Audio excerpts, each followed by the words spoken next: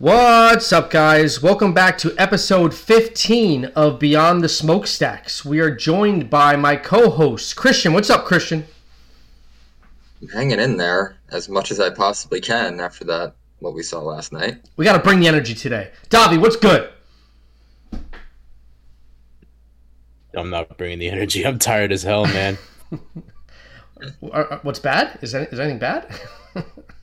We'll get to it. We fucking lost last night. That's what's bad. We'll get to it.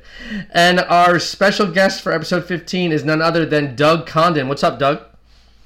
Hey, how's it going? Let's all be mad. Yay! Yay! I swear the podcast is going to be different than our post-game bitch sessions. A little bit. It'll be more structured. That was heated. It'll be more tamed. It'll be more tamed. And I'll make sure that we stay the path and we stay on topic and we stay structured. Yeah, Joe and I almost got into a bout of Twitter fisticuffs last night because of certain disagreements. But I love you, Joe. I want everybody to know how much I love you. You're my brother. That was awesome. You guys, can we discuss the difference between a tap-in and like an easy shot versus a hard shot? Because I think that was pretty good yesterday. Yeah, we might. Are you trying to get my blood pressure back up, Doug? Is that your sole purpose for being here today? Is to raise my blood pressure? And you're causing me to drink, Doug. You're causing me to drink. This is your bring the energy, man. Bring the energy. We need it. Yeah, it's what the people want. All right, Doug. Rapid fire questions. Favorite current NYCFC player? You gotta go with Keaton Parks. Big Bird. Even though he's had a poor run of form lately? Even though he gave the ball away a whole bunch of times, and even though he almost cost us even more goals, yes, I think he's been really good in the middle. With Sands, yes. Without Sands, maybe not so much. Shut up, source. Be quiet. You don't know anything. Favorite all-time NYCFC player? I think you're gonna have to go Tati. A close second to Tinnerboom because I felt like I joined the club the same time he did, and he was on fire and he was a great player. But you got to go Tati. I mean, he's the man. Tati Golador. Yep, I miss Tati every single day. And I miss honestly, that song. I just, man, he was so electric. And you know what the thing is? He was just made to be a star because not only was he just a phenomenal footballer, he had the look. He had the charisma, like you can tell, like he had this weird physical charisma, but he's not like a huge guy. He's about like your average striker size, probably about $150, 5'10", thereabouts. But he looks larger than life when you actually see him because he carries himself in a certain way. I love Tati. He looked kind of rock starish. He did. And he's Argentine.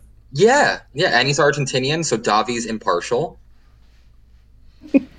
All right, third question. Favorite all-time kit NYCFC has rocked? I'm gonna go with the Gotham kit. I love that dark blue, really nice. Close second to the Hypno kit, and maybe third place for the current the lightning bolt, the orange one. I love that one too. Fuck. So as you've listened to the pod before, Doug. So I love the Volt kit. I love the Hypno kit too. That one was a bit of a polarizing one. I love the Hypno kit. I think it was different. I think it was unique. When I first saw it, I hated it. But like after a week, and I was looking at it, I was like, I love this kit so much, I'm gonna buy it. But the Gotham kit, you're kind of you're not on your own. You got Davi to keep you company. But the Gotham kit, it's those 3 stripes that they did on the shoulder that year of like the 25th anniversary, like 25th season. Yeah, 25. Yeah. It was just I hated that. I felt like it just could have been executed better. It's not I wouldn't say it's my least favorite kit. That the easiest one of those is the inaugural home kit because it's just a Man City carbon copy. I can't stand it. But just the Gotham kit for me. The problem is the high collar. The collar like goes up to my fucking earlobes. Like it's just, and also like the carbon copy 3 stripes. Everyone in the fucking league had it. I don't understand how you like that kit, man. I think you need to get your message dark navy blue. It looks classy. Dark blue looked good. I mean, I hate the light blue Man City ripoff kits. I hate the ones with the white collars to it. It just was a nice color. It looked good. And also, have you guys actually worn an authentic Hypno kit before? Yes. Authentic, not a replica. Authentic. Yes. It doesn't fit right. Like the sleeves are short. It's not a comfortable jersey to wear. I never had an issue with it. The sleeves are like shorter than every other sleeves I've ever had on an NYCFC kit before. It's just very. Are you a T-Rex? Am I a T-Rex? Yeah. I got a big hand, small arms. Yeah. All right, Doug. So I apologize to Sam. I know Sam's listening probably. I forgot to do his origin story, but we want to hear, the listeners, our two listeners who listen to this podcast want to hear, how did NYCFC dad find NYCFC? What is your origin story? Nobody cares about this origin story, but I'm a teacher, and one of my former students knows I was mad about football, and he was a season ticket holder from day one. So he invited me to a game, and it was the fan appreciation game years ago when they had the paratroopers come in, and the 3 paratroopers came onto the field, and the one guy got lost that I was convinced was dead someplace by Yankee Stadium. He brought me to that game. We were in the supporter section, and I'm a big Everton fan, so it was kind of cool to come to see a play. And I remember the game vividly because we got absolutely smoked. And within like 5 minutes, we were down a goal, and then we were down 2 goals and 3, and people are cheering, having a great time. And I'm like, these people are cheering, but they got no clue what's going on the field. Because, like, what are you cheering about? Like, we're terrible.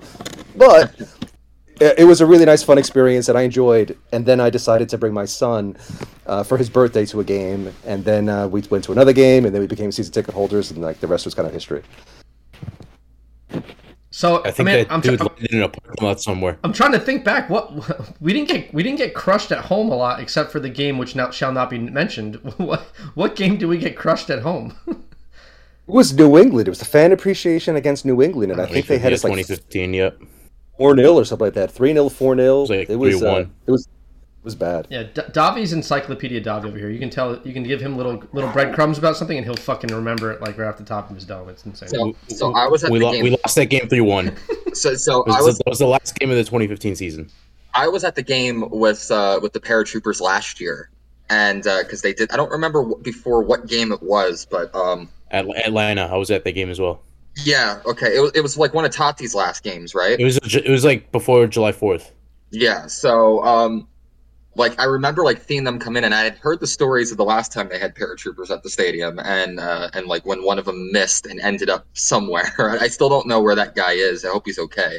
But I remember like seeing one of them, and I thought he was gonna miss it, and actually he got it like dead center, but he like slid across the penalty area closest to the supporters, and you can see like a skid mark for the rest of the game, like where he like just kind of came in just a little bit too hot, and I was just like, oof, if I'm a groundskeeper, I'm really pissed right now. Because the grass is normally pristine our field. Yes, it's fucking immaculate. What are you talking about? Yeah. At least it is where the actual outfield grass is, because, you know, Yankee Stadium has an amazing grounds crew. Unfortunately, obviously, the infield, you can only do so much, you know, to root down the sod. But yeah, no, it was pretty funny, but it was pretty cool to see it too, because you know, to see guys like just like fly in and just like kind of like land. Like from like just so high up and like usually like off center a little bit. It's like just very impressive how like you can be that precise. One guy landed like dead center of the field, and like we like lost our minds. Like it might as well have scored a goal.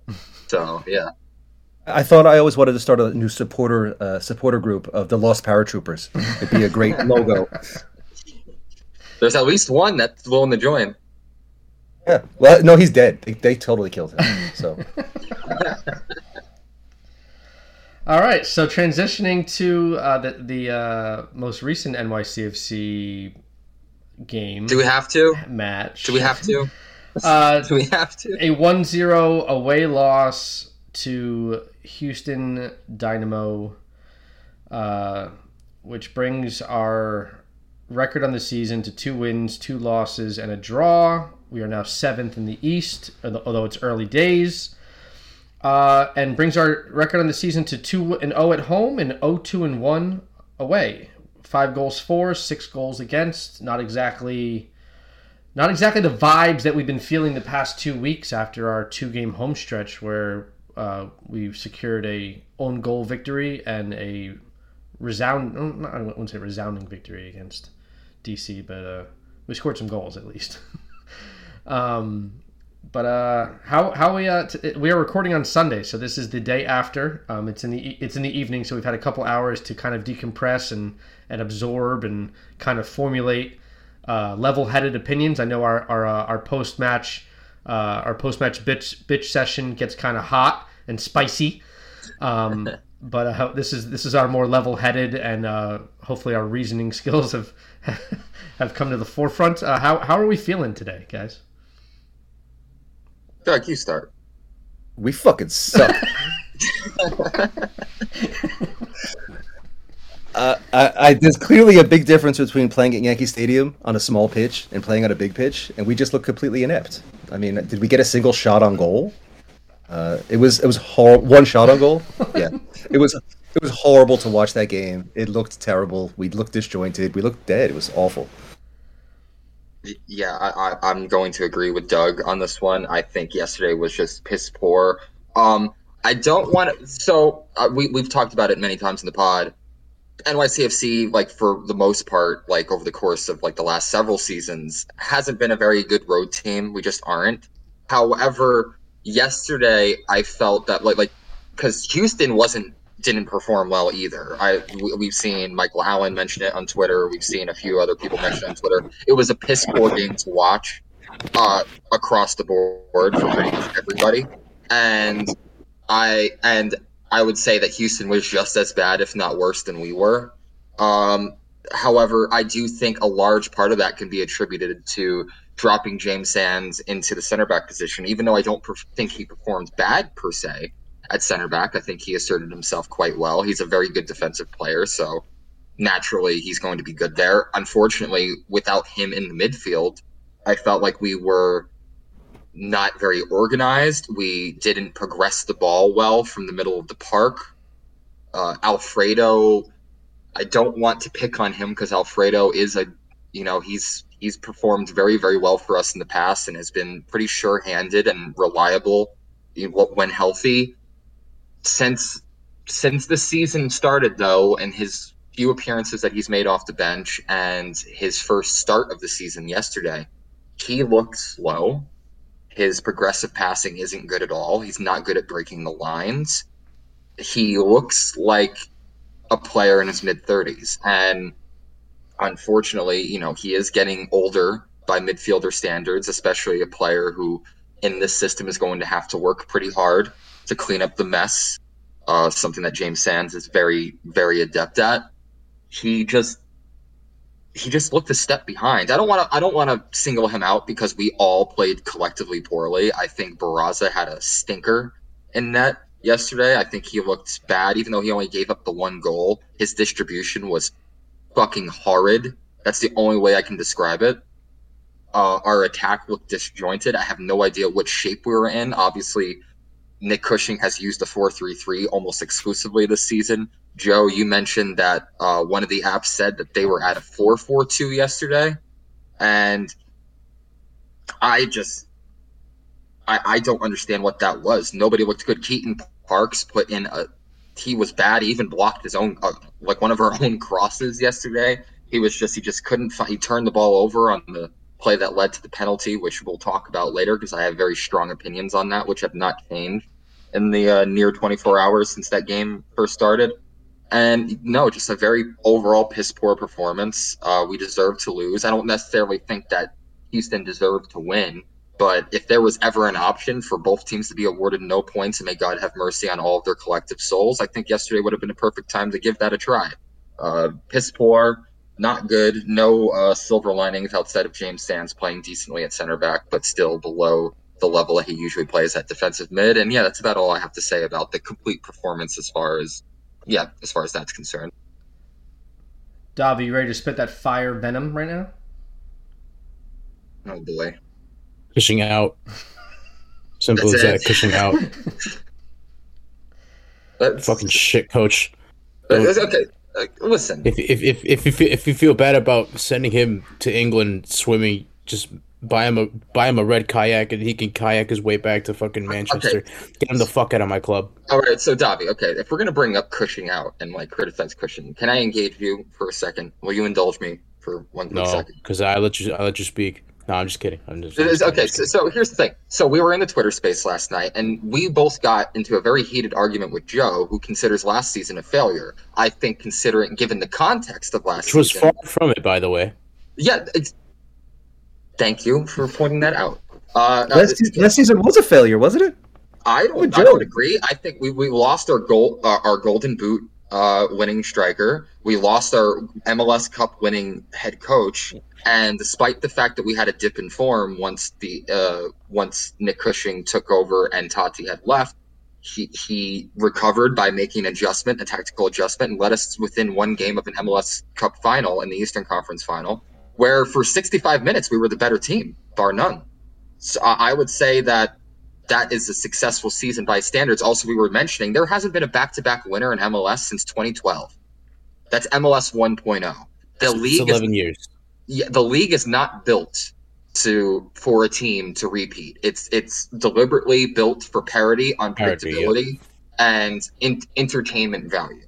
It's not built to see like any teams like what go on a dynasty like we saw Manchester United do in the past, or like we've been seeing Manchester City do recently. It's not made for that. So the fact that we still, despite that, came within one game of a second straight MLS Cup final appearance, I think that's successful. And to your point, Dowdy, in counter to your point, rather. So this is still early days. This team is not complete. We had a huge amount of roster turnover, but we've still been, for the most part, pretty competitive. We're 2-1-2 on the season, 2 wins, 1 draw, 2 losses, obviously, and all of our losses have come on the road, which is not out of the ordinary for this club. It's pretty on brand. We've dominated in both home games. We didn't score as much as we should have against Miami, but it was mostly a complete performance and was more so down to us not finishing our chances in the box. DC United was the complete opposite. We finished our chances in the box, but for some reason we lacked on set-piece defending. I would say that Nick Cushing overall has done a pretty good job with the club. So I can't – the one issue I have with him, we mentioned this before the pod started, is his in-game management. He's good at developing a plan. He's not good at developing a backup plan, and his substitution patterns piss me off. What would you say to that, Davi?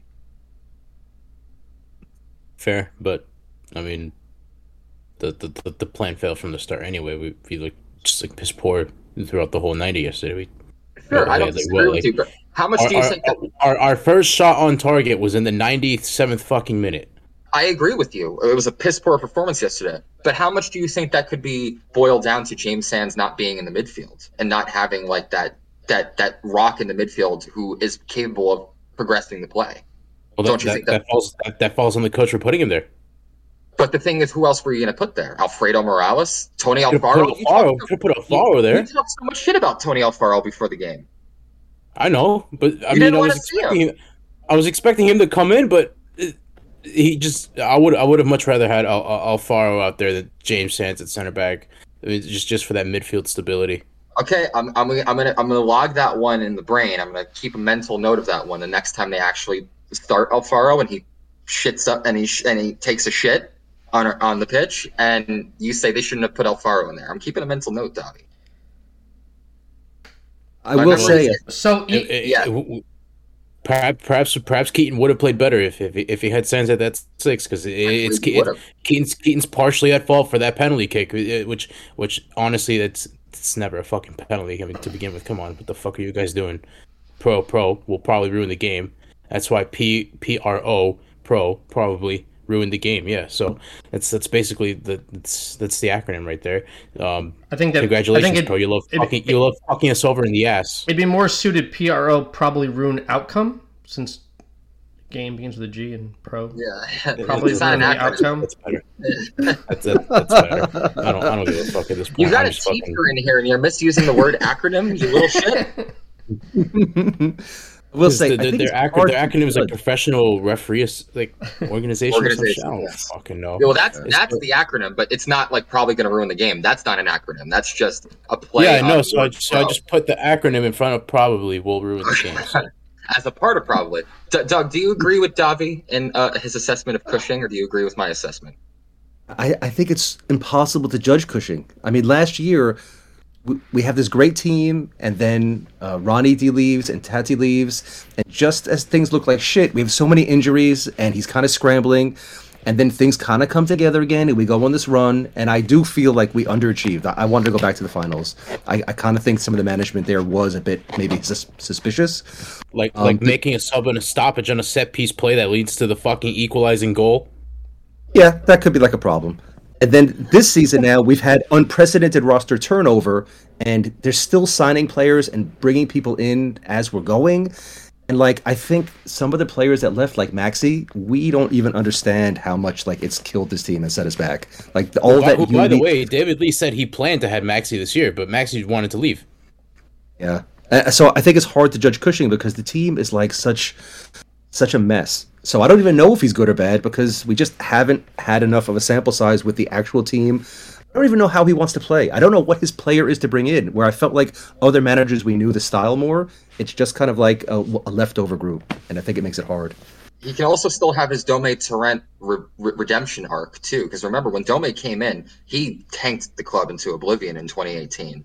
And in the beginning of 2019, things didn't look good either. As a matter of fact, we were winless through our first however many games, and then all of a sudden 6-7 games, something like that. And then he went on a tear, and honestly, 2019 regular season is our best regular season. In which may I add, we only lost one game throughout that whole stretch. We weren't losing games, we were drawing them.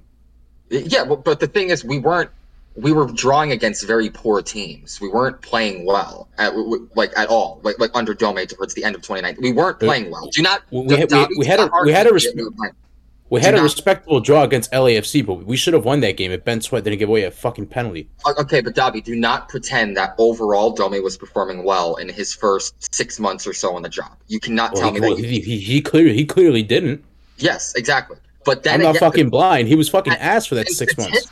And statistically, he was worse over that 6-month stretch than Cushing has been since he took over the club. And Dome had that huge resurgence after the Minnesota United 3-3 draw. And when the team went on a complete tear and was competing for a supporter shield, finished first in the East in what still remains to this day our best statistical regular season. In my opinion, we were the front runners to win that cup that year. In which that should have been the first star above our badge right there. And then we shot ourselves in the foot. And then Dome left because he had a problem with Claudio Reyna. Considering Claudio Reyna's recent exploits, we can see that he's probably not the fucking coolest guy in the world and probably a very difficult person to work with. Fuck that guy. Fuck that guy and his wife. And here's the first time where I have to kind of redirect us back to the topic at hand, talking about the Houston game. Oh shit! We have to talk about that. Let him finish.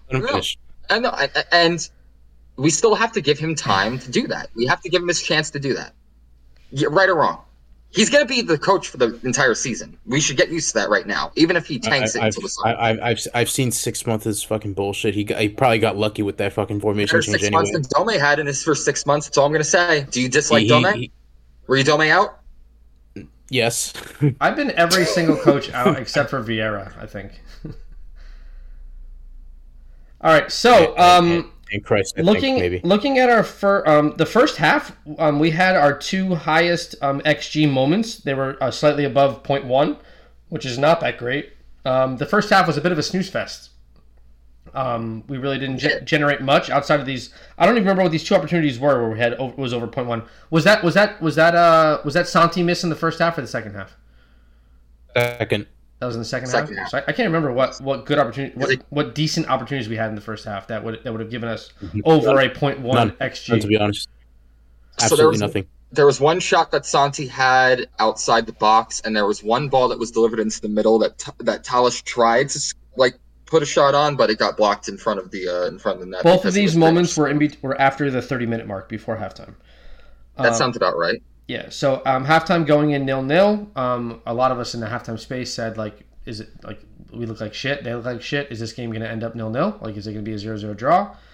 And then we come out in the second half, and before their PK, they didn't really in that first 15 minutes, 20 minutes after halftime. They didn't really do anything until the penalty.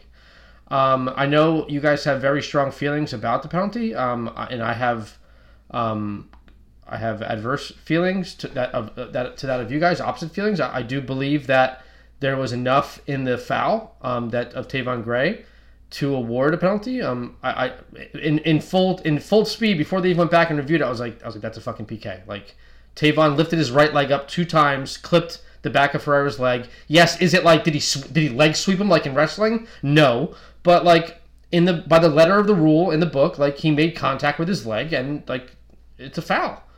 Doug, what do you think about this one? I want to get Doug's opinion on the penalty. Never a foul.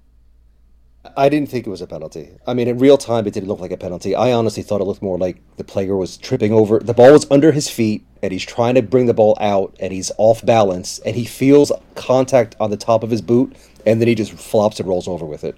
And I think the non-call was correct, but as soon as they go to VAR, and you see it at the optimal angle, and it's slowed down, and they replay it 4 times, of course it's going to be a penalty. I mean, as soon as they go to VAR, how often do they not call it a penalty? So I didn't think it was a penalty, no. I thought he made a meal of just tripping over. Well, I mean, it's rat-faced Herrera. That's what he does. That's basically his fucking MO. Anybody who's a fan of the United States. Every fucking Mexican player dives. It's as simple as that. Anybody who's a fan of the United States national team is very familiar with Mexico. Herrera is a habitual line stepper who goes 2-footed into goalkeeper's chest, but also can't fucking the slightest gust of wind knocks him over. I feel like, and it's what, like, I'm sorry, like what he does is Tavon lifts his right leg and basically taps his shin pad. It's basically a love tap. It's not a foul anywhere in the pitch, much less in the box. It's not a foul. Herrera was looking for it. Even one of the should have been yellow for simulation. Even one of the commentators said that he makes a meal out of it. Like, and it's not a penalty. Like in my, it's hardly any contact because like you can see like when Tavon lifts his boot, you can usually tell when there's at least like some kind of at least somewhat forceful contact. I'm surprised that Herrera even felt it, honestly, because you couldn't see any ripple effect. You couldn't see his leg get displaced because of it. It looked like a flop, even in slow motion. Even in slow motion, I thought made it look worse. I'm like, you're not actually going to look at this replay and say that's an actual. The more they played it, the less and less it looked like a penalty. I was saying to myself, you're not actually going to call this a penalty, right? This is fucking ridiculous. Like this should be a yellow for simulation. It's pro, it's MLS, it's the referees working against us. It's only simulation if there's no contact. It's simulation if you flop and you. It's only simulation if there's no contact. Joe, I'm going to disagree. That is blatant simulation. Blatant. Now, listen, there's good simulation. There's a way to flop and do it. Neymar does it all the time. People criticize Neymar for flopping. He's one of the best players in the world of his generation. Time out, Dobby. He's one of the best players of his generation for a reason. He's great at drawing fouls and drawing contact. And also, he's great at simulating contact and drawing set pieces. It's Andres Jason with advanced dribbling and skill, pretty much. Stop. Don't ever say Jason and Neymar's name in the same sentence. If you ever do that again, I'm leaving this podcast. Anyway, moving on.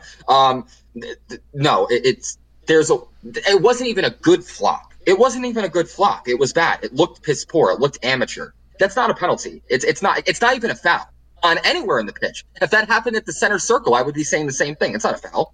I think if we were awarded this same penalty on the other side of the pitch, I think that we're singing a different tune. No, here's the thing. I think, and this is coming from somebody who thinks the threshold for a foul in the box is too much. I think there's a lot of situations where a foul that would be called if it was in the middle of the park isn't called in the box just because it's so dire. The consequences are so dire. You basically have to commit a very blatant yellow card worthy foul in the box in order to even get a penalty call. In the middle of the park, I've seen guys that just get bumped into be called for a foul. I think the threshold is too high for a foul in the box. That being said, that is not a foul anywhere. It's not. It's just not. You cannot move me off of this position. It's a terrible call. And also shame on the VAR if he even suggested that it needed a look. I didn't think it was a foul in real time. I thought Herrera was on brand, doing his thing, making a meal of it, and then acting like the bitch-made fucking midfielder that he is, who was never more than an average player anywhere he's ever been to. Sit on it and twirl. Herrera, go fuck yourself. And it's not a foul. And I thought that was very unfair. I thought it was very harsh, and it changed the game. We lost the game for it. Now, did I think that we deserved to win that game or even collect a point? No. But at the same time, the game has to be called down the middle. And overall, I don't think the referee had a necessarily bad game yesterday, but on that particular call, awful. And you can't change my mind on it. I'm not going to entertain the conversation. I think Houston deserved to win the match yesterday. They created. They were bad. They created more opportunities than we did. They created more opportunities than we did. They had a shot ring off the crossbar. We didn't get a shot until the 90th minute, and it was from our fucking right back. They deserved to win the match. Santi missed an open net. Missed. What about that? Missed. Yeah. Okay, but the guy missed the shot against the crossbar. No, it hit the crossbar. At least that's closer than just straight up missing. It's just straight up missing. At least it was on frame. False. This is cap. And you know why it's cap? Because Santi was by himself at the top of the box. All he had to do was roll the ball into the direction of the box. There was no resistance. Well, he had to loft it. The goalkeeper was in the way. Even so, he tried to curl it in for some fucking unknown reason. That's a fucking layup. That's a layup. Yeah. That should have been in. Yeah. That's just as quality as the chances they had to hit the crossbar. I thought overall the game was pretty even and that both teams looked equally as piss poor. Davi, what do you think about the penalty? Fucking piss. If you're gonna fuck me, buy me dinner at least. If you're gonna fuck me, buy me fucking dinner, man. Holy fuck. That is no way. As soon as they called the penalty, I knew they would have scored. And as soon as I saw that ball go in the net, I knew we were gonna lose 1-0. I fucking knew it. I was watching the game with my dad, and I was like, and I turned to him like, that's it. We lost the game. We're gonna lose 1-0 now. We're gonna lose 1-0 because we looked piss poor. Houston was piss poor as well. They created a few more chances than us. Yeah, sure, they hit the crossbar, but what? They got one penalty kick, one lucky-ass penalty kick because the referee's eyes are clearly just for fucking decoration and calls a fucking soft-ass penalty kick, which isn't being called anywhere else in the world. And if it wasn't, it's only called because it was against us. That's the only reason why. Because they have an agenda against us. They have an agenda against our style of play. They have an agenda of where we play at.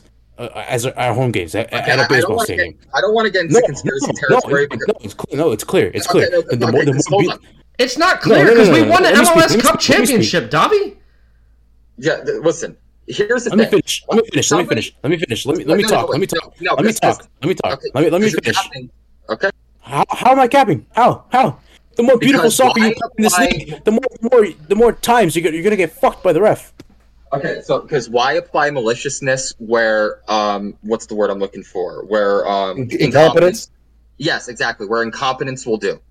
That's one of my favorite quotes. Don't apply malicious contempt. Because it's MLS and they have an agenda against us. No, Davi, you don't understand. Every team in the league complains about Pro. It's not just us. It's not like everybody in the world thinks that Pro is this amazing referee organization that calls it completely down the middle and calls it completely as it is, and we're the outliers. Everybody complains about this organization. It's not a conspiracy. It's just them being incompetent and being inconsistent. And the rules not. I don't even know what the fuck a handball is anymore. I don't. All right, right or wrong. Let Davi, I rest my case. Let Davi stew. So now I want to move on. So obviously I was mad that we conceded the penalty kick, but then I was. My anger went to frustration very quickly at the immaturity and petulance of Santiago Rodriguez after the penalty kick was called.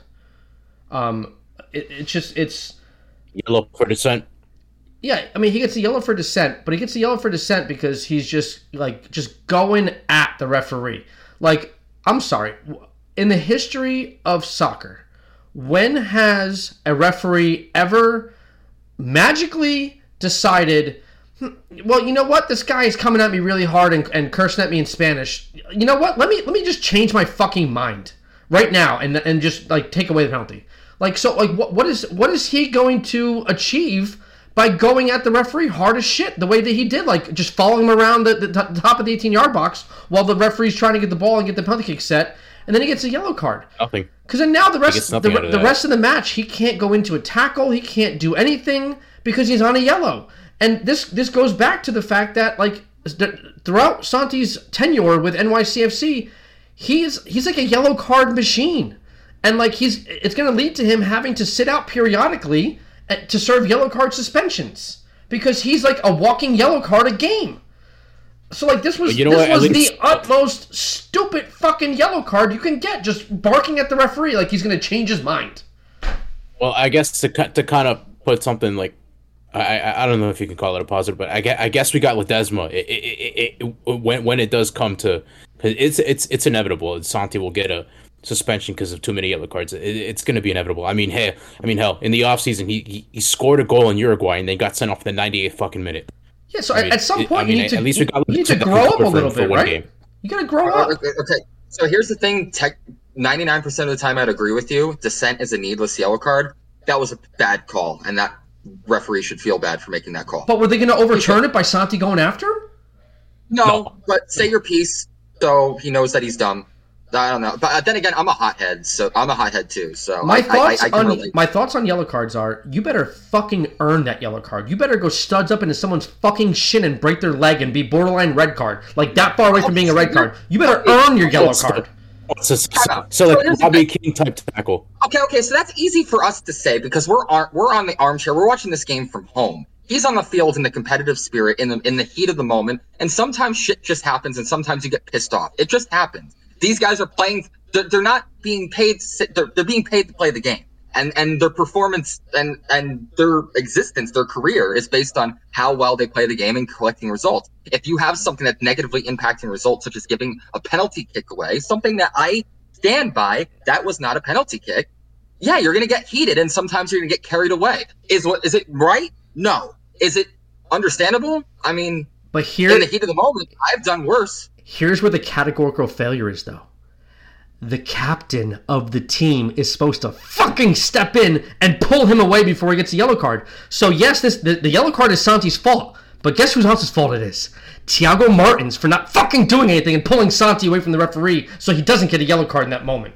I agree. If that was Alex Ring, if Alex Ring was still here and you're still captain, he's pulling Santiago Rodriguez to a side and talking to him. Yellow card for him. Yeah. Doug, what do you think? Yeah. Well, I think for one, you think of last season, how many times Maxi and Santi were on the field arguing with each other. Maxi being one of the smarter players that I've ever seen versus one of the dumber. I mean, Santi's a hothead, and he's all like muscle and energy, but he's not smart. I mean, like in that kind of context, to argue, I agree. You just need this.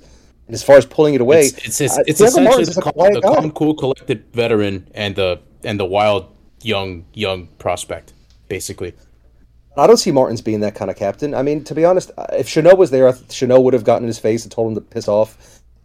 Who else? We don't even really have a captain at this point. Like, we've got this rotating armband thing. I don't even know what the hell that is either. But I don't see Martins as being that vocal guy to tell Santi to back down. That's not him. I mean, Chanot wasn't even like formally announced as captain. He just has the armband. No, there's a leadership committee. That's what Cushing calls it, a leadership committee. Those committees work really well, always. Yeah. committee my ass, man. Get the fuck out of here with that bullshit. All right, so looking at the passing network, I know Buckley is a former guest of the pod, and he is kind of, when we kind of had this bullshit going on, he's kind of dubbed us Back Pass FC, because if you look at the thickness of the lines between Barasa, Kufre, Thiago Martins, James Sands, and Tavon Gray, the lines are fucking, like, when I tell you that they're this thick, because that's the frequency at which the ball has been passed between those players this match. I mean, you're not going to score a lot of goals swinging the ball left, right, back, and sideways. You're not. That's not how you're going to score goals. It's every time we broke. We finally get through the press. We get over the half, and then we stagnate. We pass it back. Houston reset up their defense, and then we had nothing going forward again. Every time. And then this is the second iteration of Pereira Island. Gabi is just on the right side, just by himself, while Santiago and Pellegrini and Talis Magno's average positions are clustered off to the left, because they all like to drift off to the left. And Pereira's just out there in no man's land, out off to the side by himself. He's been essentially non-existent, non-factor for going on 2.5, 3 matches now. Am I wrong in saying that? It's been 3 games in a row. He hasn't showed up since Chicago. 3 matches. He's been non-existent, non-factor. I mean, something has to change, because we were all pretty on board with the fact that everyone's talking a big game about Talles Magno being our 9 and being our most expensive player and being the most high ceiling MLS player. And we're all like, you guys are talking a lot about Talles Magno and not enough about Gabi Pereira, because Gabi Pereira is going to carry this fucking team because he's got the juice, he's got the it factor, he's got the ability.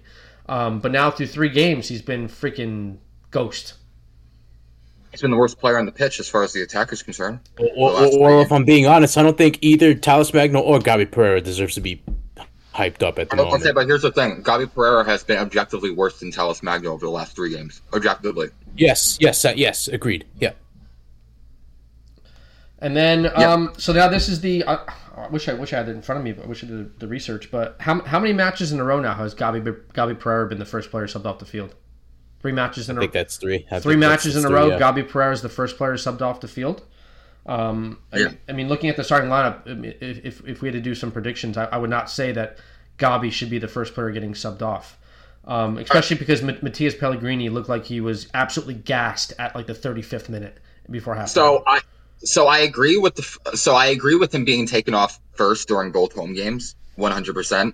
But yesterday, I didn't think he was the worst attacker. He was a little bit ghost, but we were just struggling to get the ball to him. I thought Matthias Pellegrini was by far the weakest link and the one who should come off. I thought the right thing to do at that point would have been to put Santi on the left, have him play inverted on the left, and put Ledesma at the 10. I think that would have been the right thing. Or even experiment with throwing Santi and that like false 9 role, and then throwing Talles on the left, because he just plays better when he's on the left. But then again, Talles is also coming off the game in which he scored a goal. So it's hard to tell that guy, get the fuck out of the box, because, he was the quote-unquote hot hand. I don't want to say hot hand because he's only scored in 1 game. But, I mean, at the same time, I thought the weak link, yes. I don't even know what kind of blackmail Matthias Pellegrini has on Nick Cushing to where he's getting these long 80-plus minute shifts, especially when you got guys like Thiago on the bench who are ready to break the game by the 75th minute.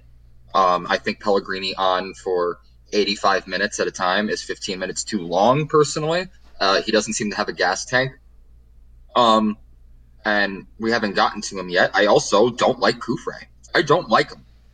I don't think he's good. Pellegrini works hard. He works so hard. So did Roddy He's a little engine that could. Are we talking about Pellegrini or Jesus Medina? Pellegrini works hard. What's the line from National Lampoon's Christmas Vacation? So do washing machines. Yeah, eventually it comes time for it to just be put out to pasture. The amount of shit Christian gives Kufre is the amount of shit I give Cushing, but me, Cushing, times 100. It might be an unreasonable thing. Maybe it's just me, but I look at him right now and him starting right out of the gate from the time that he came to the team. Has he offered anything more than Kevin O'Toole or even Melda Amundsen? Has he offered us anything else? He has an assist. What does he offer? He has an assist? Not really, other than him being a natural. Sure O'Toole has one too. No. Does O'Toole not have an assist? Nope. No, he doesn't. No. Okay. Even so, I'd still take O'Toole. I think O'Toole has no statistics in any match he's ever played for NYCFC. Amundsen has goals and assists. Why not just play him then? Amundsen has goals and assists over the course of many matches. Yeah. Okay. So I would venture out to say that Amundsen's production was directly correlated to the players around him. My question is this: did Kufre deserve to start from day one, or should he have? Or I felt he should have had to earn a spot. No, when you're coming to MLS from La Liga, you have you tend to have a leg up because you're playing in a more competitive league. But he wasn't playing for a good team. Mallorca's awesome. Still La Liga. And it's still top 5 league in the world. That's pedigree. He's coming from. If he's La Liga level, then he's better than what we have. I don't agree with that, and for this reason alone, I think every single spot. I don't care what you've done before for the team. You have to earn your spot. I still don't think Pirlo should have. I don't think Pirlo was the right pickup. Just because he's accomplished so much over the course of his entire career does not mean that he was right for that team, and does not mean he was right for that role. I don't think Kufre right now. I don't think Kufre offers us anything more than the 2 options behind him. I don't think he's been impressive. I actually think he's kind of brain dead, low key. The only thing that Kufre offers is that he's an actual like natural left back. That's I'm telling you right now, they would have rescinded his loan if he came here and sat behind a second round fucking draft pick or behind a Danish random Danish player. They would have rescinded his loan. He came here to start. Okay. A failed Danish left back here as well. Okay, listen. Even if that was the terms and condition of the loan, in that case, I think it's a bad deal. I don't think anybody should be guaranteed any kind of playing time. Every playing time. This is a game. This is a competition. It's a meritocracy. You should only be in the lineup if you actually have contributed and are contributing consistently. Kufre, outside of the one assist, he looked bad in that game. Outside of the assist, he was bad in that game. He gets put on skates every single time when he's on defense. I've never seen him make a good defensive stop at all. And that's his primary job as a fullback. Your first and foremost job should be to defend as a fullback. It's a defensive position. And he gets put on, he can't even do that. And now I see why Mallorca doesn't want him. I mean, that's why he picks silly yellows like almost every game. Every single game, he gets put on skates. He is not a good defensive player. I mean, his ratings are good. As far as what? His ratings, like against Nashville, okay, 6.5, not good. That was the first game of the season. But then 7-1, 7-7, 7-1, and then he had a 7-1 against Chicago. They gave him a 7-1 against Chicago. Yeah, 7-1. Ooh, I disagree. But Condon, what do you think about Kufre? I don't think he's the problem. I think he's the problem either. To be fair, I just want to put that out before. I don't think he's the problem either. I think he's a problem. I think having 3 left backs doesn't make much sense, but like, I don't see him as being the point of the problem. I mean, the week before they were attacking Tavon like crazy because Gabby Pereira wasn't coming back, so they switched Pellegrini over to help provide more cover. I thought Tavon was getting much more when we were home last time. I mean, I don't see Kufre's really being an issue. He's not providing a whole lot necessarily going forward. Nothing's going forward. I think that's the issue. I think it's more the midfield forward than him. I don't really see much blame on him. That's fair. And I've mentioned that it's very possible that the thing is, I just don't like the way we're playing right now. And I haven't seen him look good over the course of a full 90 minutes yet. If we're not playing well, that falls on the manager. Yes, but the manager is also, he's also responsible for making change. I mean, that doesn't mean I can't evaluate individual performances across the pitch. Fair, but still, that falls back on the manager. But once again, I'm going to repeat it. That doesn't mean I can't evaluate individual performances across the pitch. We do it all the time. It's part of the punditry, like when we watch the game. You have to, yes, the coach deserves, scrutiny, but so do the players. Can you blame the coach if you draw 0-0 or lose 2-0 and you have 10 clear-cut chances and your striker misses all of them? No. Is that a coaching problem? That falls on whoever the striker is. Exactly. So individual performances are a huge part. I think the coach, honestly, is a little bit overstated. I think, obviously, they share an equal amount of responsibility, but also people have to step up, too. Yeah, I mean, I think the coaching can fall more back on, set pieces, stuff like that, because that's stuff that they need to be working on in training. The players need to have... yet again, there's another thing. The set pieces have been especially defending, they've been piss poor this season. Yeah, I agree. Just briefly going back to Gabby Pereira, I mean, I think one of the reasons why he has a little bit of a higher rating against DC was because he had the assist on the Santi goal. GP is the one who sprung him down the line. This was by far his worst game of the season. He had a 6.0 rating. Against Inter Miami with the 1-0 own goal, he had a 6.9, which is not great, but not awful. Against Chicago, the 1-1 draw, he scored the goal, so he had an 8.0, and then the 2-0 loss, he had a 7.1. So I mean, this was by far his worst game, and I think it has a lot to do with the fact that he's out there on an island by himself.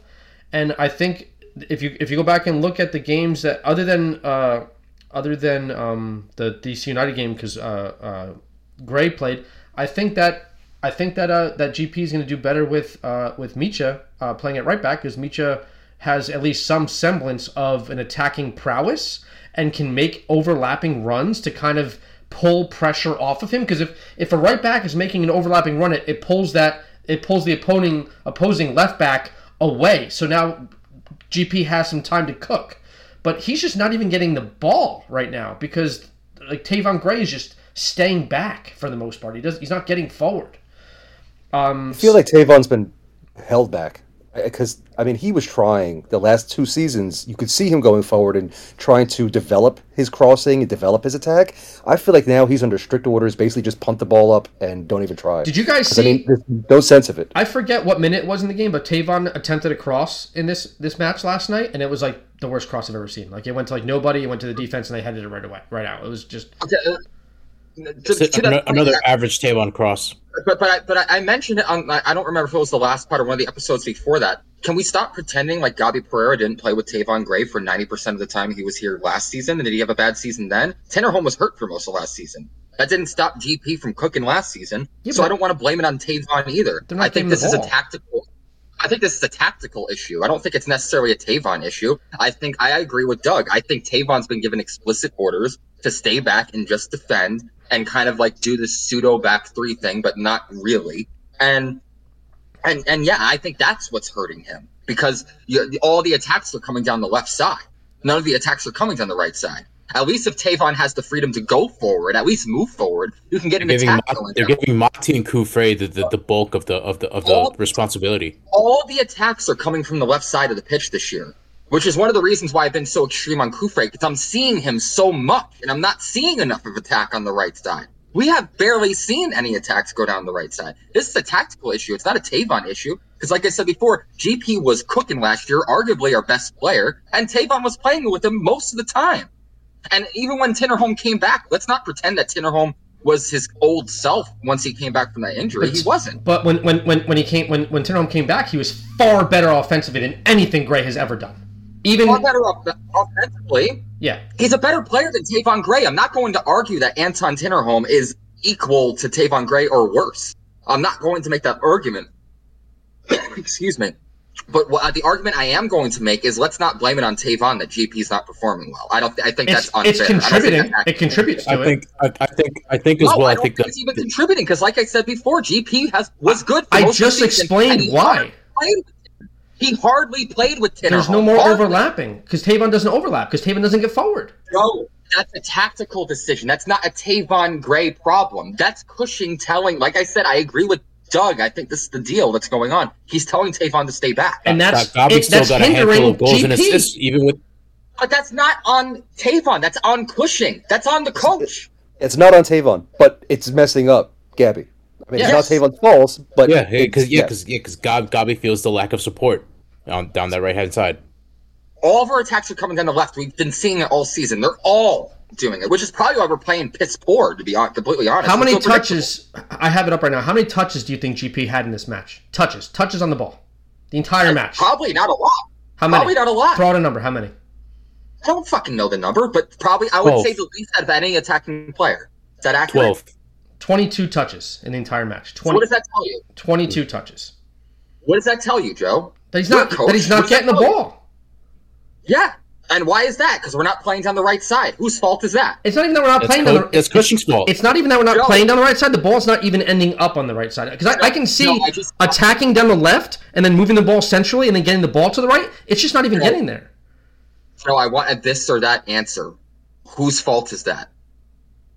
Well, it's tactics, but the reason why Cushing is telling Tavon not to get forward is because Tavon is not good at getting forward. That's why he's telling him to stay back. Tell us who is giving them instructions. Tell us who. But the team played better last year when Tavon was given the freedom to move up. There's no objective proof that you can give me right now that Tavon is a liability to the team if he even moves into an advanced position. You can say that he's not as adept offensively as other fullbacks in the past, like an Anton Tinnerholm. You could say that he's not as adept as maybe other options that we could explore as a Micha Ilinic is, but he's never been a liability to the team when he's in an advanced position. As a matter of fact, we now have, it's a small sample size, but we now have objective proof that GP is better when he moves up the pitch. Do we not? But his ineptness is the liability.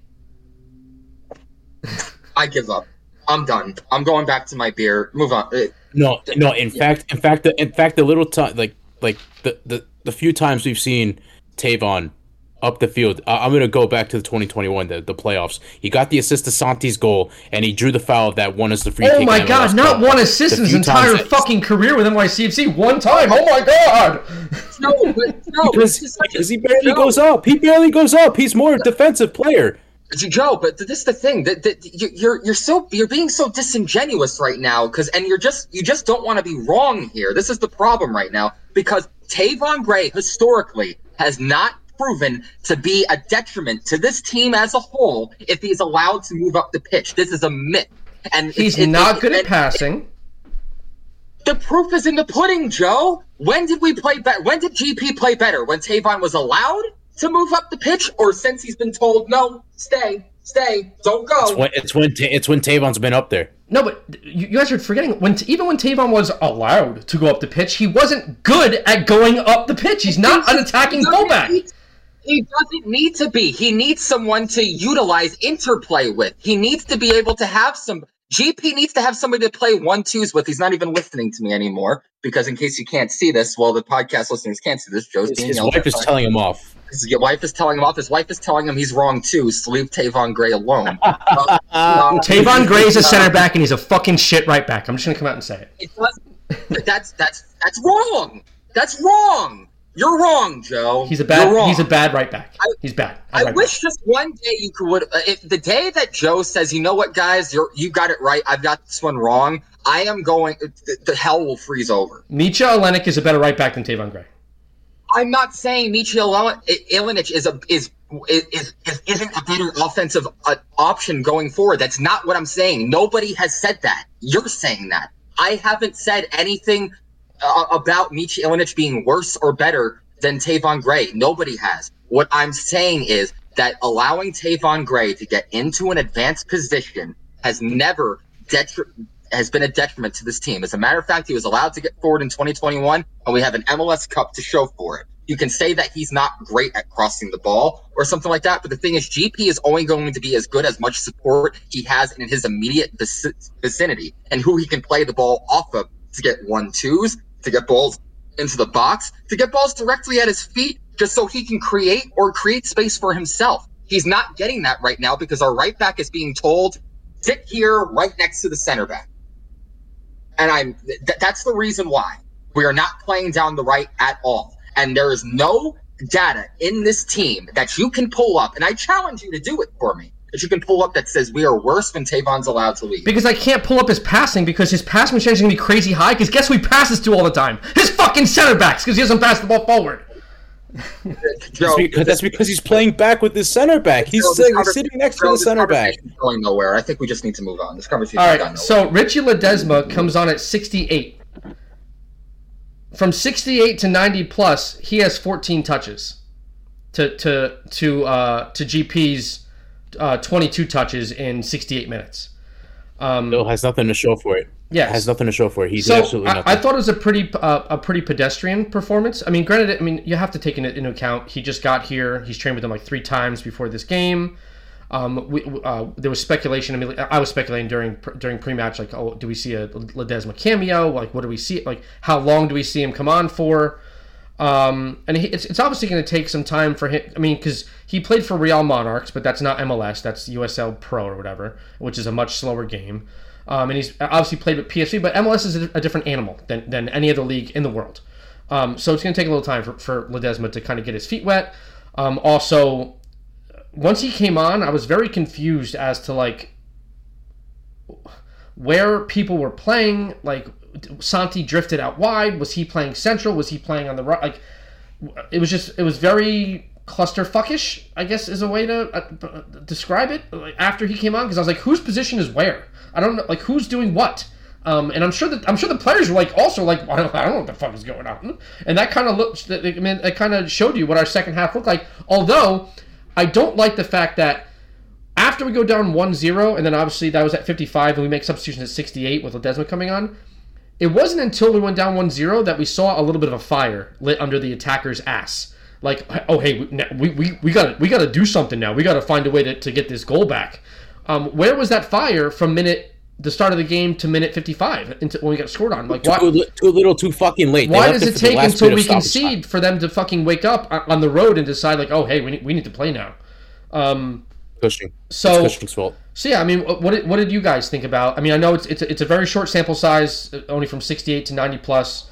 What did you guys? I mean, I thought it was pedestrian. What did you guys think about Ledesma's? Like, he only had 14 touches and he completed 7 for 7 passes. So I mean, his passing was incredibly accurate. He even had a shot that was blocked. Remember, I think he took a shot from outside the 18 that was blocked by a defender. So I mean, he looked. He's also he's the de facto corner kick taker when he's on the field, I guess, because he was hitting some crosses. They weren't exactly great corners, but what did you guys think of Rich Ledesma's cameo at the end of the match here? Did absolutely nothing of note. I mean, I mean, I guess that kind of falls also on the system and how he really played throughout the whole match. Showed absolutely nothing. He just kind of came on a sinking ship, trying to do his best, and he's got nothing to show for it. So you can't really put too much critique into this kid. This is his first game. He's only had probably a half the week in New York, and trained 3 times with the team, and then came to Houston. His first 15 minutes in MLS, so you can't really judge him too much. It's just his first game, and and to be fair, the whole team's been playing like shit throughout the whole game, so you can't really put too much on it. That's my take on Ledesma yesterday. Doug, what do you think about Ledesma's appearance? 100%. If it wasn't for the fact that he was just signed and the hype that he's come in, you wouldn't be talking about it. I mean, there was nothing there. And it's not even his fault. There was nothing. The team. There was nothing going on. I mean, you mentioned the corner kicks. The corner kicks, did we ever get a single touch on any of the corner kicks that came in or any of the set pieces from fouls outside the box? We never touched the ball. Like, the second half was just so useless. In fact, the one shot we had on target came off a corner kick, but it only came because the defense was trying to clear in, and it just fell to Tavon Gray, and he just had a shot because it was like the 97th minute, and he was desperate to get a shot in. I'm going to. I mean, this is probably going to be the one subject of the game that we're all in complete agreement on. Once Ledesma came on, we didn't see much for him. As a matter of fact, he was borderline invisible at certain points of the game, and I forgot he was even there. However, to be fair, he just arrived. He's literally just got off the plane a few days ago. He's training in the freezing, like in the cold in New York, and then is expected to produce off the bench. He's going from like mid-40s weather in New York to like 80s in Houston. I was about to get there, Davi. Relax. Let's slow your horses. To have to like train in like the cold, and then your first match off the bench in a limited like 20-minute cameo in the humidity and heat of Houston, because even though it's like 75 at that point in Houston and not exactly hot, Texas is pretty humid. So it's but I don't want to use the weather as an excuse. We didn't see a good performance from anybody last night. There was no good performances. There's no silver lining about the performance yesterday, and you're not going to find that in Ledesma. Sands might have done like decently at defensively at center back, but outside of that, compared to what we've been seeing him do in the midfield for the past 3 weeks, it was relatively unremarkable. There was nothing. There was no performances of note either in the starting 11 or the subs that happened. There was no difference factor. I don't want to beat on him too much because it is going to take a bit of an adjustment. Like I said about Kufre, perhaps I'm being a bit too harsh, and that's a completely fair assessment of my evaluation of Kufre's performance. Because I do forget sometimes that Kufre is arriving from a different league, a different system, a different team. I don't want to say speaking a different language because most of the players in this team do speak Spanish, and there's Spanish staff members as well to help him along. It's not predominantly Portuguese. Well, sure, but most players on the team do seem to be able to speak Spanish. And Santi, Mati. Yeah, and I'm pretty sure a lot of the Brazilians do as well.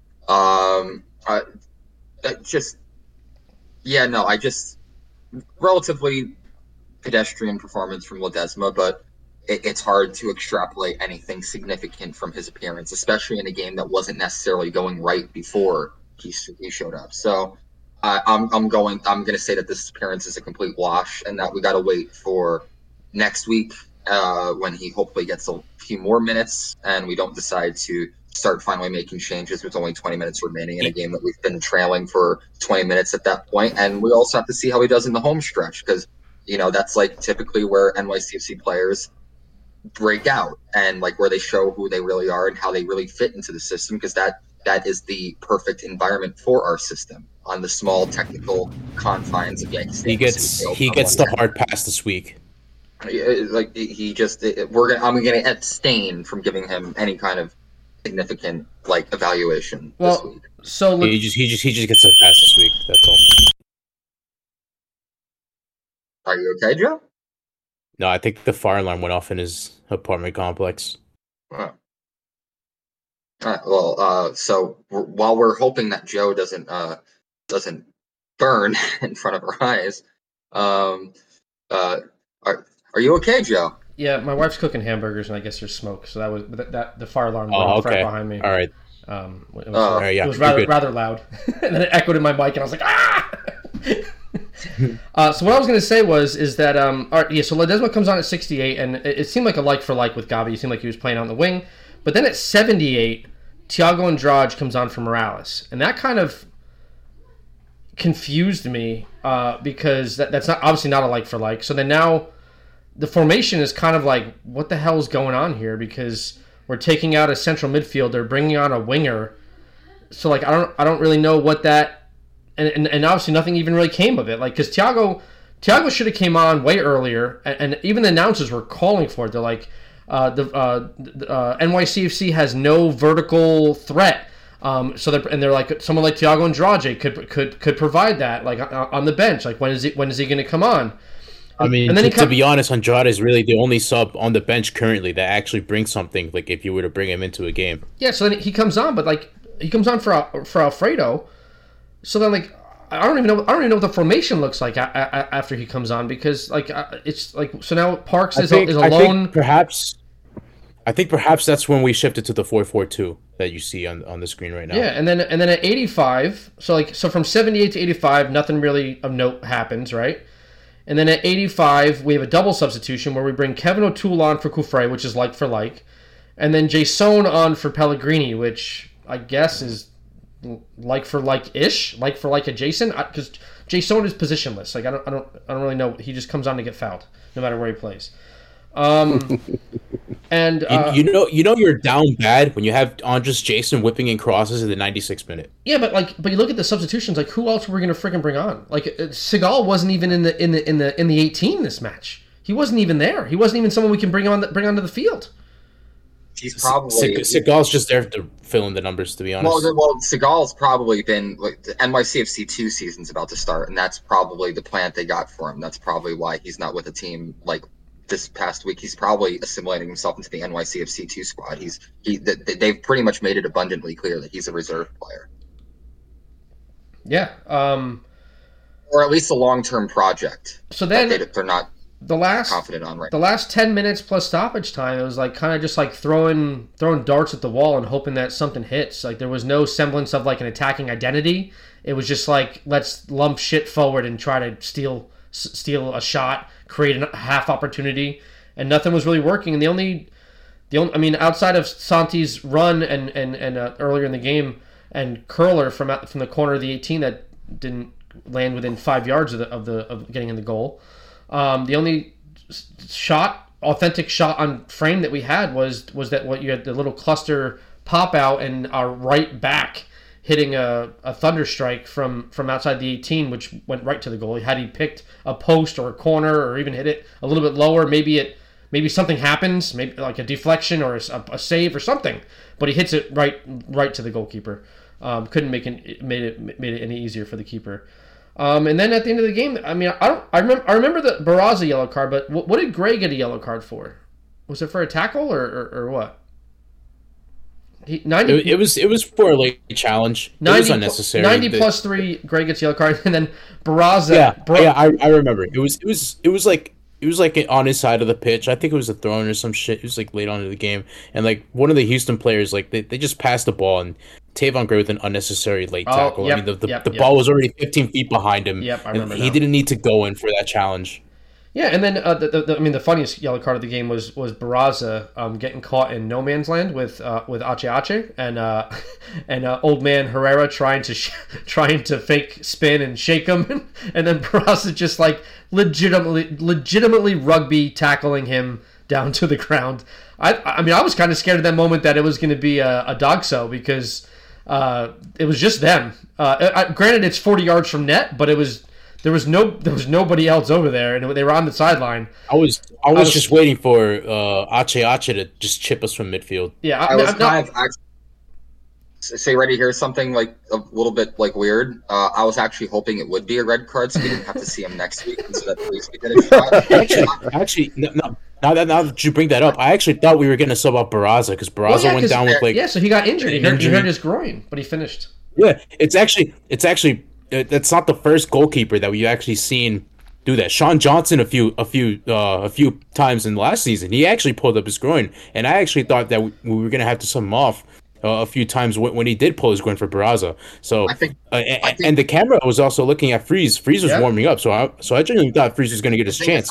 I think Barraza secretly knows that his job isn't set in stone yet, so he feels that he needs to be on the pitch as much as possible. If he thinks he even has a remote chance of competing and not being a detriment and not embarrassing himself, he's going to stay out because he knows that he's only 5 games into his starting career with the team, and even though Barraza, like we talked about it in the space a little bit, even though Barraza was likely given some assurances preseason by the team that he would be given a shot at it after being a backup for so many seasons.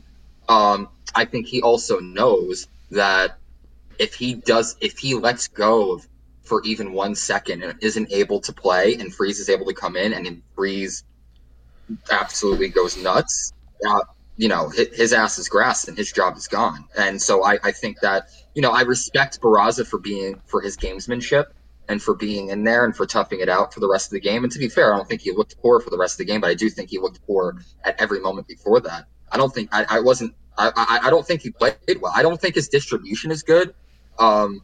His shot stopping is okay when it's shot right at him, but other than that, I haven't seen him actually have to lay out. I think his distribution in that the 2021 season and then Campeones Cup was actually pretty decent, but for some reason this year it's been piss poor.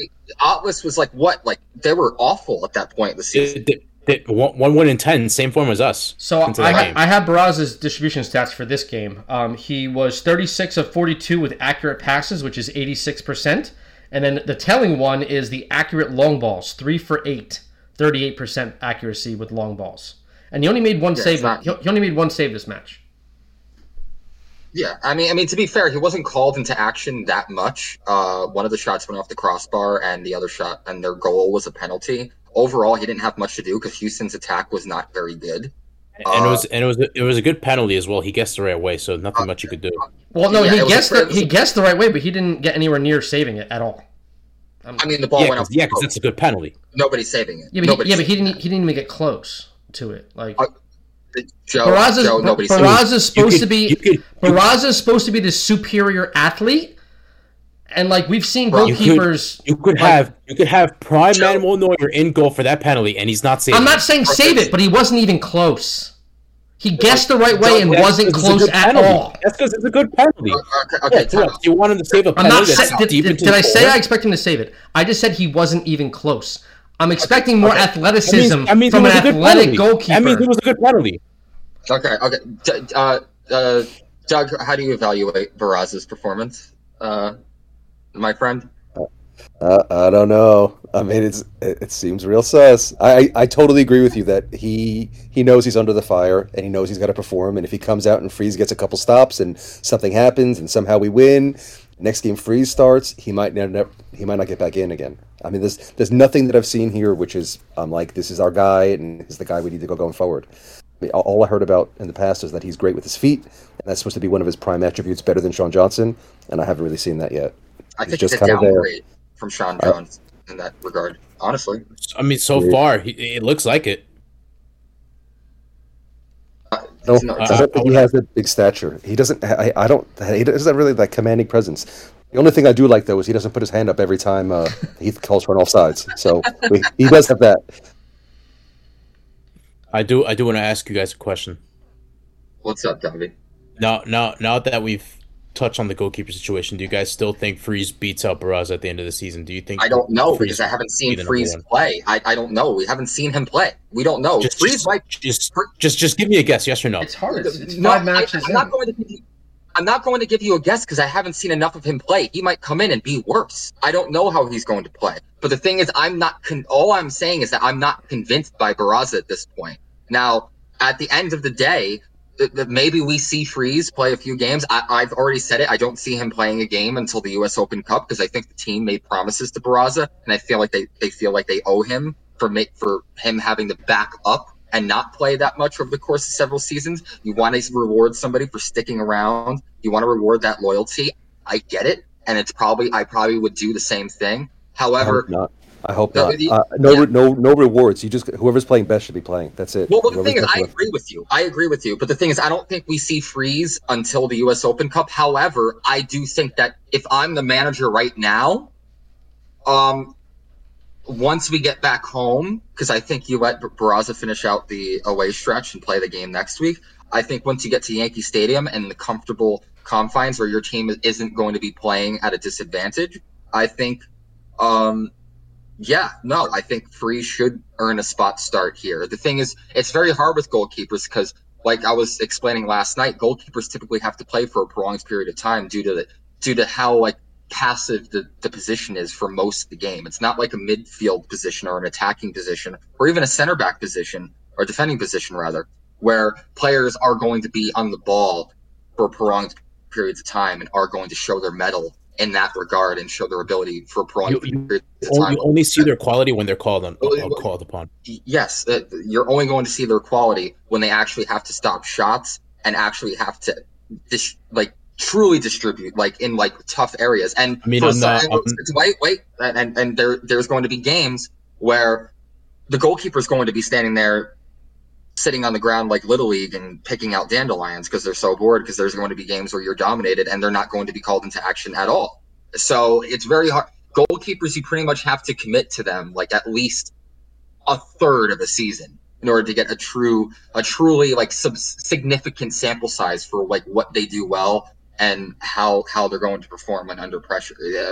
That 5 games isn't enough. It's just not. I'm not gonna lie. Some of the shots that Barraza faced, I mean, he's kind of stumbling a bit. He doesn't have complete control over the ball. So outside of the season opener, we were absorbing way too much pressure against Nashville, and really no keeper would have fared well in a game like that. There was one shot that comes to mind was DC when it was deflected and he tried to it looked like he should have caught the ball, but he's kind of fluffed it a bit. Okay. So for one, Benteke's shot is unsavable. It's a header from point blank range on a complete. I'm not talking about the header. I'm talking about a shot in the first half. What shot in the first half? It was against DC. Was it where he made the double save? Kind of wasn't. Huh? Was it where he made the double save? No. It was the first half. There was a shot coming from the right wing. Well, I already know they didn't score on it. So what's the issue? Well, he should have done better there. He kind of fumbled the ball a bit. What do you mean he should have done better there? If it didn't go in, that means it wasn't on target. And if he didn't make a save, it wasn't on target. The Birnbaum goal was preventable. The Birnbaum goal was preventable against DC. On his end, because that looked like an absolute failure on a set piece. Oh no, it was. Yeah, no, it was. I'm not saying it was 100% Barraza's fault, but I mean, on a corner kick, a basic header from not even inside the 6-yard box. But once again, I don't put either of those goals in that DC game on Barraza. They're both defensive failures, and they're both shots from close range, high percentage shots that most keepers would be fortunate to save. It's just you can't react from shots from that range. You just can't. They were just good headers. Especially when Benteke is shaping his headers to hit the inside of the far post. Benteke's goal was difficult, but the Birnbaum one was pretty rudimentary and standard. From a saving point, or do you think that maybe Birnbaum was just able to put a beautiful header into the area? Because he basically went unimpeded and ran through Keaton Parks to get it and had a shit ton of pace on it. I don't think you can put that goal on Barraza either. You can't have a shit ton of pace on a fucking header, man. Like, yes, you can. That ball went in. Yes, you can. What are you talking about? Not more than you can have with your foot. Joe, did you see that finish? It was far post, which is what every attacker is taught, and a goalkeeper should know that he's going far post and like make an attempt to make a fucking save, which he made no attempt. It was far post and headed down into the ground that made it go faster into the corner. But that doesn't fall on Barraza. Barraza could do nothing there. You guys fucking treat Barraza with kid gloves and it frustrates the fuck out of me. I'm a goalkeeper trainer. That's what I do for a living. What? Go train his ass. What did I say before the season started? Who was my pick to go for to be the number one? It was Freeze. And what have I been saying for this entire podcast? Have I been praising Barraza? Have I been showering him with love and appraisal and saying, "Oh my God, Barraza, you're our number one. I love you." No, but every goal that he concedes, you guys are like, "Oh, it's not his fault. It's not his fault. Not his fault. Not his fault." Like some goals are his fault. I didn't think the DC goals for sure. I thought he was piss poor against Chicago. I thought he was piss poor last night. The penalty. That first Nashville goal, he could do nothing better. But yeah, well, we're done talking. We're not bringing up Nashville again. That's fine. All right, yeah, no, we're not doing that again. What else you got, Joe? I mean, I'm ready to put this match behind me and look forward to. I mean, I think we have a super tough game this weekend. Up in New England, we do not do well up in New England, and they're top of the fucking East right now. They're number one seed in the East. They are hot, and it's on turf. They are hot. Does anybody have an NYCFC source about a striker? So we were talking about the striker position yesterday. That game isn't dependent on whether or not you have a striker. As a matter of fact, this is going to be controversial to Davi because he bitches about it every single game, and it might even be controversial to Joe. I think the necessity for a left-footed center back that isn't playing out of position on the left side of the defense is a way bigger need for this team than a striker, because we've already proven that we can typically score by committee with last week's game, and also the tail end of last year in general. Right now, defensively, we look kind of disjointed. And I feel like if you have a left-footed center back that can actually play up to the standards that the team wants, you can put Sands into the midfield where he has proven to be a game changer. We cannot deny the fact that this team has significantly improved since James Sands has come back into the fold. Like, not by a small bit, by a lot. He seems to be the glue in that midfield. And I feel like we have James Sands in the midfield last night. I think it's a different game. I would agree, but I do think the striker up front, we need to put Magno on the left. This Magno experiment is just complete shit.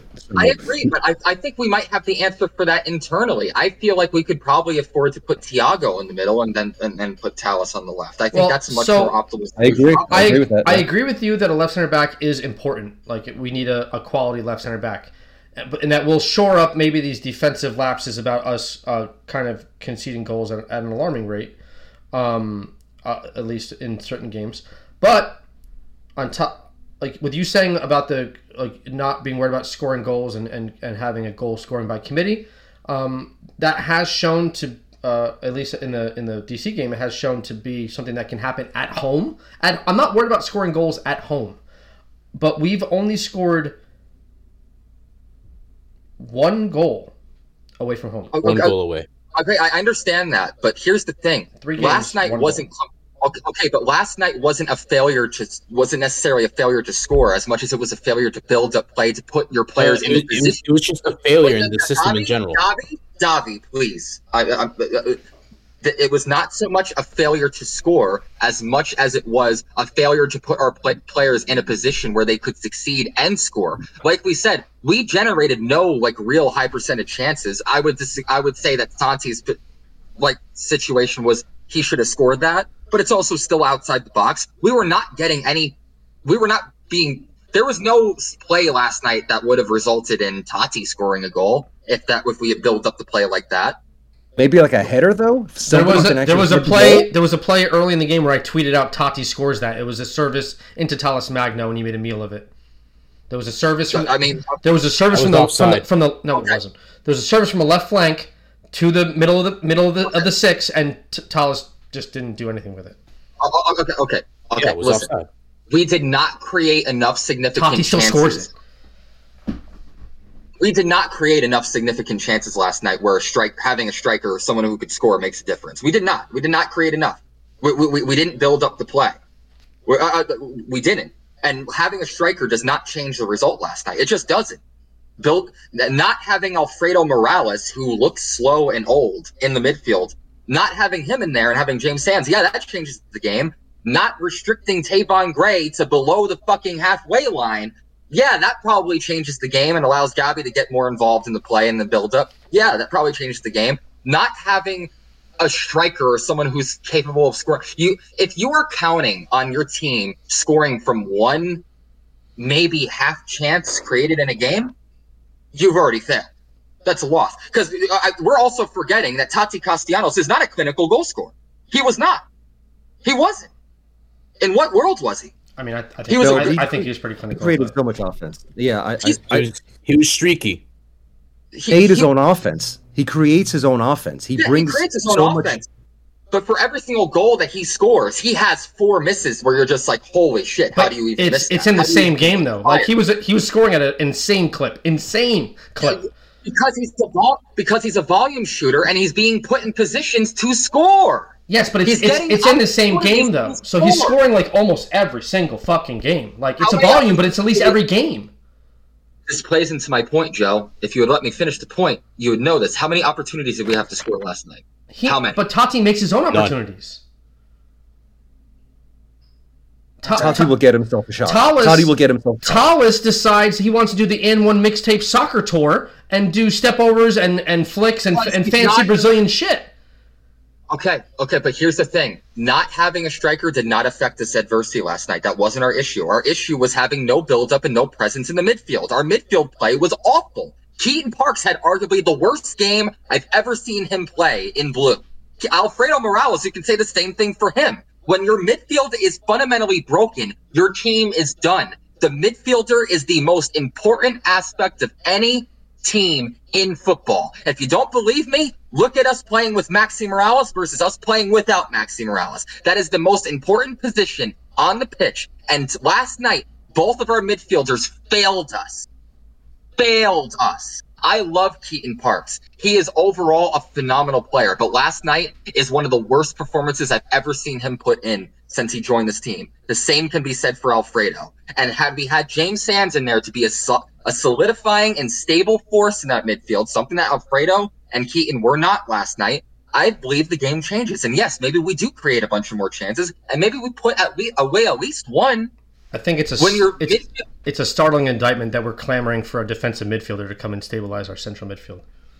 And it's also an indictment on Santiago Rodriguez's abilities because he's the 10. But it's not an indictment because the midfield is a very important position, and we have guys on the team. We have guys on the team that we know can do the job, such as Sands and Keaton. Keaton had an off game. He wasn't there last night, and Sands wasn't playing his right position. He was playing in the back 4 on the left side. Yeah, but Sands is a 6. He doesn't really get forward too much. It doesn't matter. Alfredo, did Alfredo play good at the 6 last night? No. Was Alfredo good? He was poor, right? I mean, his stats weren't that bad, but he completed a lot of passes. He made a lot of tackles. Where? Backwards? Maybe. Yeah, pass back FC. Yeah. James Sands doesn't pass backwards all that as much. He progresses the ball, does he not? Is that not a strength of his game, moving the ball progressively? To Keaton Parks in a more advanced position, who usually breaks the line with a pass of his own? Is that not how we won last week? I mean, it's not like we lost 10-0 yesterday, though. It's the going forward side of things where we suck. It's the attacking side of things. Yes, no, I agree with you, Doug. But going forward, that's a listen. I'm so glad that you brought this up because I play a lot of pro clubs in FIFA, and we were playing today, and we were talking about situations because pro clubs is basically FIFA's version of 11v11, and we were talking about a game that we had a 0-0 draw yesterday that we had as a team in our league. And we only generated one shot in that game. And I was saying, as somebody who was playing the wing in that game, I was like, that's not a failure of the striker, because the striker can only score as many chances as he's getting. If we're only generating one shot, if we're only generating one situation in a game where you're comfortable enough to shoot in the first place, assuming that you're even comfortable when you shoot it, that's a problem in the build-up. And where does the build-up start? The midfield. That's the biggest part of it. And we didn't have that yesterday. And would you disagree that Keaton Parks arguably put in his worst shift ever since joining this team? That's the worst I've ever seen him. No, I agree with your point, but it just perhaps it's the personnel of the target who you're going for, the types of chances we could create, because the passing through the team's not going to happen right now. And I agree with that. I do agree that this team needs a striker. However, in my opinion, I believe a much more dire need for this team is a left-footed center back who's playing in position at the left side of the defense, because I think that's Collins was a huge part of our team and how we were able to play. Like Chanel looks awkward this year. Granted, we haven't failed defensively quite just yet. The most goals we've given up in the game is 2, and that was the first game of the season. But yeah, no, last night is a very layered and a very nuanced situation, and it's very hard to pinpoint one thing. I personally don't think having a striker changes things. I want a striker and a left center back on both. Yeah, and a new head coach, but we're not getting a new head coach. Yeah, me too. I'll take both. Yeah, I'll take both. But I want a new head coach too, but we know that's not happening. All right, I think it is time to put the nail in the Houston coffin and transition and finally focus our energies to this weekend's match against New England. Let's go around the horn here and give our final thoughts. Let's start with the guest, Mr. Doug Condon. I hope we don't suck. Hope we're good. That's my thought.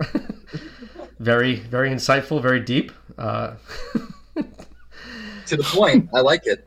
It's concise. It's to the point. I hope we don't suck. Really that's the entire fan base is what we're thinking back in our back of our head is. I hope we don't suck because soccer is a lot more fun when we're good. I told you I had all the stats. I hope we don't suck. My weekends are a lot more fun when we win games, or at least when we put in good shifts. This was it drains you because you wait all week. There's this anxiety all week. It's like it's game day this weekend, like a big match. Excited to watch NYCFC, and then when we go in and put in that 45 and then put in that 90, and we come away with a away loss 1-0, looking just impotent and disjointed and just not a shell of ourselves for the past 2 weeks. It takes a lot out of you as a fan. It's like, fuck, like I waited all week for that. You brought up a really good point last night, Joe, when you were saying, imagine like being a fan who's going to the game away and paying all that money for lodging, plane tickets, the tickets to the actual game. Imagine spending like close to $1,000, like $700, like probably bare minimum. Yeah. To including your trip back, you got to come back home to watch that. That's piss poor. It's one of the reasons why I don't travel that far for away games. It's not economically responsible. If I didn't have some gastro problems, I was gonna go to the game this past weekend in Houston because my wife has family down there, and I was like, it's warm, we've been performing pretty good at the past 2 home games. I was pretty high. We were all pretty high. Like, yeah, like we're gonna go to Houston. We're gonna fuck them up. Like it's gonna be a good match. If I would have paid $700 for me and my wife to travel to Houston to witness that fucking bullshit, you know how pissed I would have been. I pay $700 every home game. Home games are $700. You get 3 beers, a pretzel. I get my kid a hat. It's $700. Thank God for gallstones, right, Joe? Yeah, thank God. Thank God I got sick. Thank God I was in writhing pain Friday, and I couldn't go. Let's save Christian for the end. Davi, give us your final thoughts. Give us your venomous final thoughts. I'm ready to get out of here, man. Get me a fucking striker, please. And a left center back while you're at it. Get me a new head coach. I'm done with this head coach, man. I'm done with it. All right, so here's what we need to record Davi. So because I feel like he just wastes energy and oxygen just saying the same thing at the end of the. So we should just record it so I can just hit play, and then he won't even have to fucking do it because he's just. Yeah, we can edit it in post. Just sounds good. Just get me a striker. I've saved it to the end, so get me a striker. Play better next week, and yeah, basically it. Yeah, that's a tall order. I got nothing else to say. That's a tall order with the Revs on the docket for this weekend. I don't care. The bar is this low. You could do better. Christian, final thoughts. Piss poor performance. Objectively, I think that's. Listen, while we can disagree on the why all the time, we don't disagree on the what. We were talking about a bad performance last night, and we all saw the same thing. I almost wanted to click the game off. I've never turned off an NYCFC game off in my life. I even watched the entire 7-0 in 2016, believe it or not. I was willing to take it like a man at that point and just say, tip the cap and just say, hey, you showed up. Yesterday was an embarrassment. I never want to see a performance like that again, but it's then breaks that they happen. Hoping that we can regroup, have a better performance next week. I also want to remind people that, this team is still one that's still in the we're still in a rebuilding / retooling position. So, the recruitment isn't done. We still got to get through this window, and we still got to get through the summer window. So, let's just, I'm willing to give it time, because I remember in 2019, I was ready to call for Domi's head. I learned better. I was ready to call for. I was calling for Daiwa's head in 2021. One of my last tweets with Hudson River Blue was hashtag Ronnie out. So, and I look pretty stupid for that, don't I? So I'm willing to trust the process for now. Just hopefully a better performance against New England next week, and and then we have the 3-game home stretch after that, so that should be fun too. So, and I'm ready for our first game at Citi Field of the year. I'm really excited for that, even though I love Yankee Stadium, Citi Field. We were talking about it last night. The atmosphere is brilliant. Love it. Can't wait to go back there. It's also going to be Gio's first game at our friend Gio from the Twitter Space, his first game at Citi Field. Can't wait. Hopefully everything good. Someone who we should definitely get on the pod at some point in the future. Yeah, and I also hope that in the future, it should NYCFC be doomed to have a repeat performance of this on the road. I hope that Joe catches gallstones again, so he doesn't have to spend the money to go.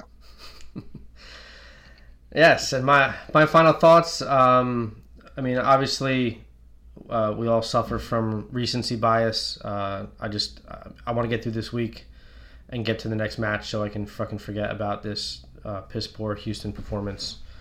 It was bad on all fronts. There was very, very, if any, limited plus positives to take from this match, other than Ledesma getting his first run out and getting to experience what it's like to be a part of the squad.